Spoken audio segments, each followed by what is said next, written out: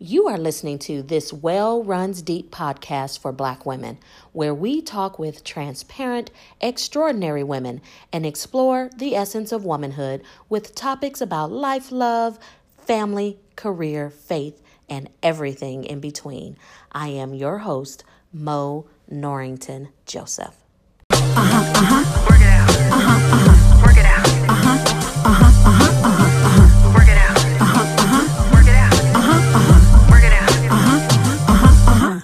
Kicked in the door, got rid of fear. I'm always first. Happy New Year. Went to the bottom, shed a few tears, but I came back. I reappeared. Now I win like I'm on a roll, trying not to sin like them other souls. I'm 10 toes down like some rubber soles. I've been off that. I got other goals. We just finished a conversation with Commissioner Loretta Smith, a powerhouse in politics and political strategy. And she went into the well with us, y'all, and explored the influence of Black women in politics, our role, what should we expect from this administration, and what Black women should do going forward as it relates to our vote, our status, and our community. Now, we want to hear from other Black women around the country who are serving in their own communities and making a big social impact. So I am excited to talk with Shannon Stokes. She is an ethics officer and interim deputy general counsel of administration for a government agency.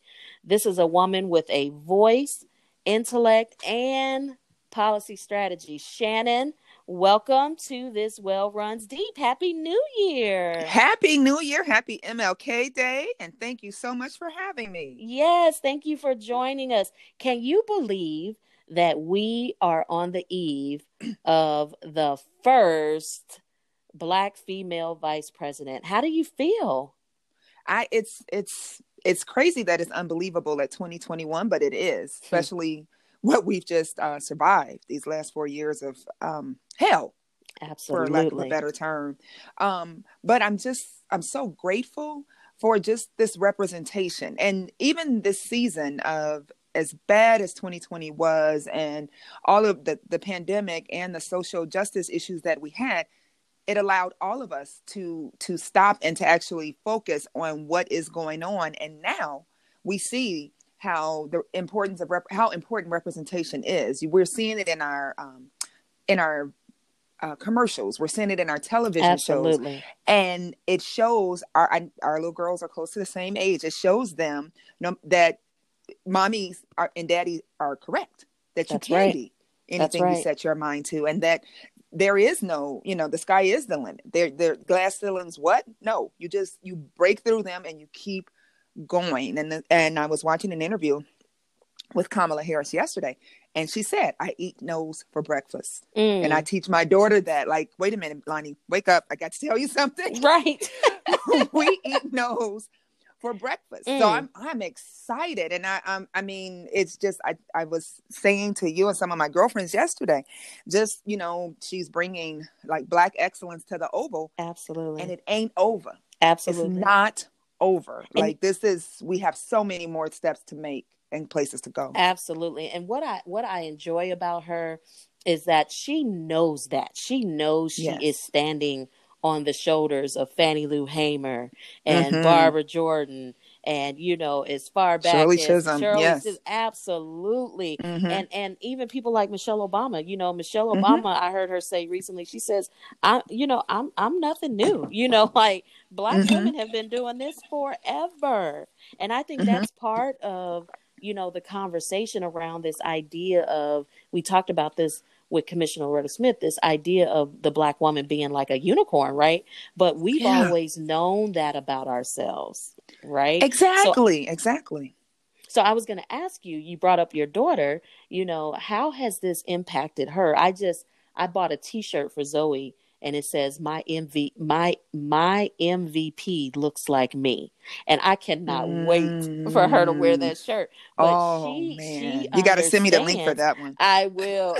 She understands, and I kind of forced her, of course, too, to watch the to watch the election. But when she saw her nieces, when she saw her nieces come on the stage, she immediately perked up. And she says, Mommy, they look just like me. Oh, gosh.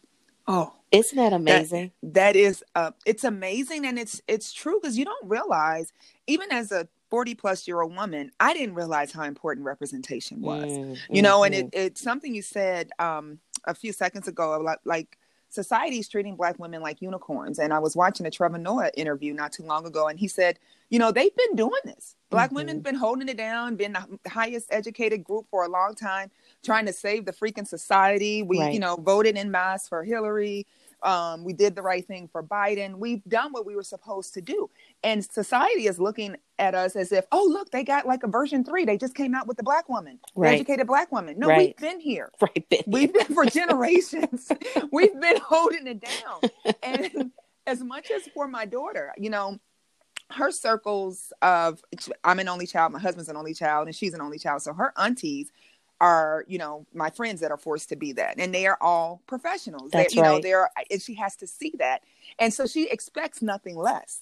So when she goes to class, and it's been such a blessing. Sometimes I complain about, you know, working while she's remote learning, but to be able to hear the conversations and the leadership role that she'll take in social studies or those conversations, it's amazing, because it is sticking. But seeing it on TV, seeing it on a national level, just like with Zoe, I see Lonnie's chest poke out a little bit further. Her head goes up a little bit higher. And so does her mama's, because it's an amazing thing. This woman is literally one heartbeat away from the presidency. Like, when, you know, and she's the first woman. She's the first woman of color. And she's a Black woman. Like, she knows she's Black. She makes it clear that she's Black. I don't even want to say it too loud that she graduated from Howard. My husband's here and he's insufferable, and I hear HU all day. You can't tell them anything now. You can't tell them nothing, child. I wear his jacket when I'm go jogging, and people pulling over and blowing their horn. Oh, like, that is hilarious. But it's so exciting. It's refreshing, especially after what we've gone through. But I agree with Michelle Obama. We're not new. You know, we're not the women in our immediate circles, the people that have mentored us. You know, we're in between that 40, 50 mark. So if we've been mentored, that means these people typically have been in the game. How you know I want people to know that? Stop. Okay, we as in Shannon. But our mentors have been in the game for a minute. That's right. We've been in the game. We've been, professionals for 20 plus years. Yes. And for us to show our children, like, locally and within our own circles, but now they see it nationally. And as the vice president of America, I mean, internationally, you see it. I mean, it's amazing. But it's not over. It's not over. And I don't want us to get complacent. I tell the line all the time, first at the Oval, but we got to stay focused. We need to get to the court. We need a Black woman on the court. We have not done that. Yes. And now, we got to stay focused. And you know what? And let's pivot and talk about that. So I heard Angela Davis recently. Well, she said this during the selection of Kamala Harris, and she said, if we want to continue this work, we certainly need a person in office who will be more amenable to mass pressure, as she called it.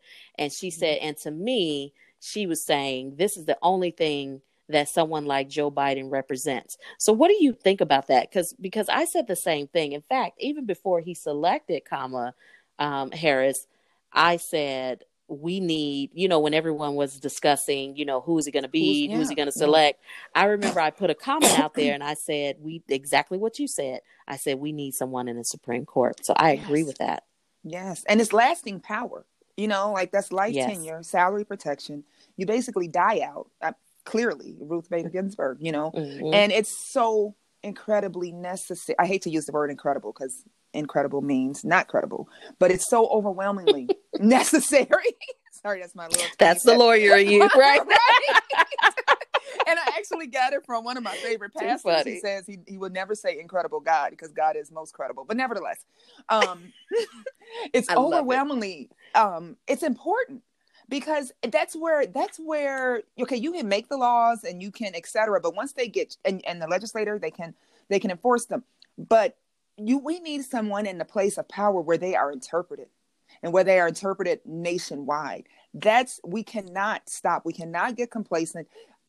This is amazing, and I'm excited. And yes, she's here, but it ain't over. We cannot let up pressure. We have got to keep our foot on the gas, because that's right now the last ceiling of the three branches to be broken.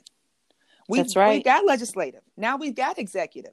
But why is it that we can't get on a 9-person bench? Why is it that we can't get there? That baffles me. That really baffles me. So this might actually be the answer to my next question. So what do you feel are some of the most important policies that this administration should focus on that will really impact Black women in particular? Well, I think before you can be specific to Black women, you have to just ensure. So one of the things that I'm most interested in right now, police brutality. Sure. Stop and frisk, the what did he call it? What did this man who's leaving soon? I think he called it law and order. I don't know what he calls it, but yes. Whatever.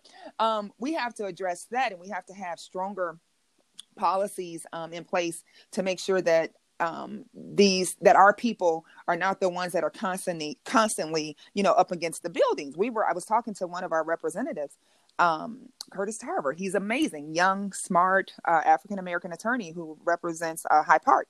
And he was telling me about some of the legislation, because I'm on the Black Women's Lawyers Association Civil Rights Action Committee. And we were asking, how do we get these things done? And you have to start, locally. You have to start with, when you have local police departments, where most places, like in Chicago, we have different universities, right? And they have police powers. Well, if you have police powers, then I'm going to need you to be subject to FOIA, because I'm going to need to be able to look at what you're doing, right? But right now they're not. And that's a problem for me. I need legislation where when there's someone who dies in police custody, there's an automatic special prosecutor assigned. We don't have that now. So we need uniform basic police brutality or anti-police brutality legislation across the board, so that we can actually live to see and to delve into those issues that impact women and women of color and Black women more specifically directly. But right now we got to live. So Shannon, can you tell me why you haven't run for office yet? That's not my. That's not. I was telling my girlfriends yesterday. I don't know. And we were laughing because I said, "Oh, wait a minute. Monique needs a headshot. I don't have a headshot, and because it's not my way. I'm always in the background, and that's just those are the ones they want to use. Cori Bush. You know what I'm saying? We were just talking about some of these women who are leading the charge and just got to the place of saying, "I'm tired of this." Right. Enough is enough. Right. Right. And you try, it's so many places to fit in and to start, but you can get so frustrated with the bureaucracy or whatever. You can just get so frustrated at different areas. And you see how we even got a Barack Obama, how grassroots it was, and how he just started, and he got his start by challenging just the old hand, and just how the old guard, and how they were just, so used to having their way. And he was like, no, you're going to follow the rules today. And he was able to get elected, initially as a senator. So it's not been something that I've looked at all. I like policy. I like the legal aspect of it, but you do get to a point where you get frustrated and you're like, okay, let me get out here. Let me just see, how I can best support those who are already there. And that's where I am right now. I'm trying to best support my reps, my senators, those who are on the right side. That's amazing. And who care about us truly, and not are just looking at this position as a stepping stone. And I do believe I am blessed enough to have that right now. And I'm very excited about it. That's good. Thank you. And you know what? You've always been doing, good work in the community and serving where you can. So let me ask you this last question. Mm-hmm. If you could speak direct to soon-to-be Vice President Kamala Harris and tell her something, what would you say? I would reinforce what she's already said. Like, she already knows that she will often have to have the unpopular position, but keep going. We're watching you. We're depending on you. Keep going. And then you're going to be in rooms where you are just not going to be popular at all. Keep going. We got you. We got you. That's it. And that's what we have to do as a sisterhood is to hold each other up and support wherever we can, which is what we're used to doing, and making sure that we are encouraging when we see each other on the street, when we're walking down the street, when you see another Black woman, lift her kind of up. like what brother, or when, like, I love that Black men, when they see each other, they just give that nod, right? They just give that brother nod. And I think that we need to do a better job in that area at just encouraging and uplifting, even if it's, you're on social media and you're seeing that, someone just wrote a book or someone started a new business or, or their kid just won an award. Absolutely. We just have to do a better job at lifting each other up. Yeah. And I think it is very important. And our kids are watching. I try to do it because you can find anything. I don't care if you got one good pinky fingernail. Girl, that fingernail is banging. You can find something to encourage someone, I try that. That is too funny. Any room that I'm in, things get, and I know, and it's not, I'm not just, gonna come up with something, but I'm gonna always look for the good, and I'm gonna always bring it to light, because you don't know what kind of day that person's having. And as a woman, as a Black woman, right now, I've never felt as torn into a gazillion directions as I feel right now. Everybody's working from home. Then we got a puppy who I believe is special needs. So we got all these things going on. So and I have to lead. I had no supervisees to 22 or 24 something. So all of these things are happening quickly. And yes, some days I just need you to say, you know what, girl, you wearing that jacket. Some days I need that, right. And I'm going to give it every chance I get. But I agree. Men do it all the time. My husband. They do. And we They're learned great it at in college. I didn't know. And this was hilarious. I grew up in Inglewood, right, in Chicago. So, it was mostly Black, or 99.9% Black. But when I got to U of I, Black people, period, spoke to each other all the time. Yes. And that was a heck of a community. It was. I enjoyed it. It was. But when I came home on Thanksgiving, I coming back to Inglewood, and I'm speaking to people, and I'm like, what's up? And they're like, what's up with you? And it's like, whoa. So I had to learn to adapt.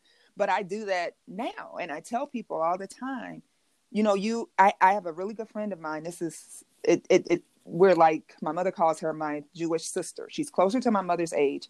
She's white, she's Jewish, but we're very close at work. And when we walk together, on our lunch breaks or whatever, Black men will speak to me directly. What's up, sister? And they're not disrespectful or anything, just what's up, sister? And she'll say, oh, they're just saying that because you look nice in that shirt. And I said, no, they're just saying that because they need to know that I know that I'm Black. And I need them to know that I know that I'm Black. And if something pops off, to let you and I both. Yes. and that I got you. Right. So I'm basically saving our lives. So you're welcome. You know what I mean? Girl, they don't understand, but that's okay. You know what? We're going to keep moving forward. And I am so excited that you were able to join us. As I said, you guys, this is a woman with a voice and intellect. We're going to try to keep pushing her forward towards, running for office, but that's a whole nother story. Shannon. Thank you so much for joining me. Oh, thank you for having me, and keep going. Absolutely. And Happy New Year. I'll talk to you soon. Okie dokie. Bye-bye. Bye. Thank you for listening to This Well Runs Deep. I am your host, Mo Joseph. Hey, you guys, listen, I need you to like, subscribe, and please share this podcast with all your friends. Hit me up on Instagram and Twitter at author Mo Joseph. I love to hear from you and hear your thoughts. Can't wait to talk to you again soon. Bye. Don't let them make you feel better though. Make you feel like you don't matter though. You're not a doormat, but you matter though. They on that board like a matador.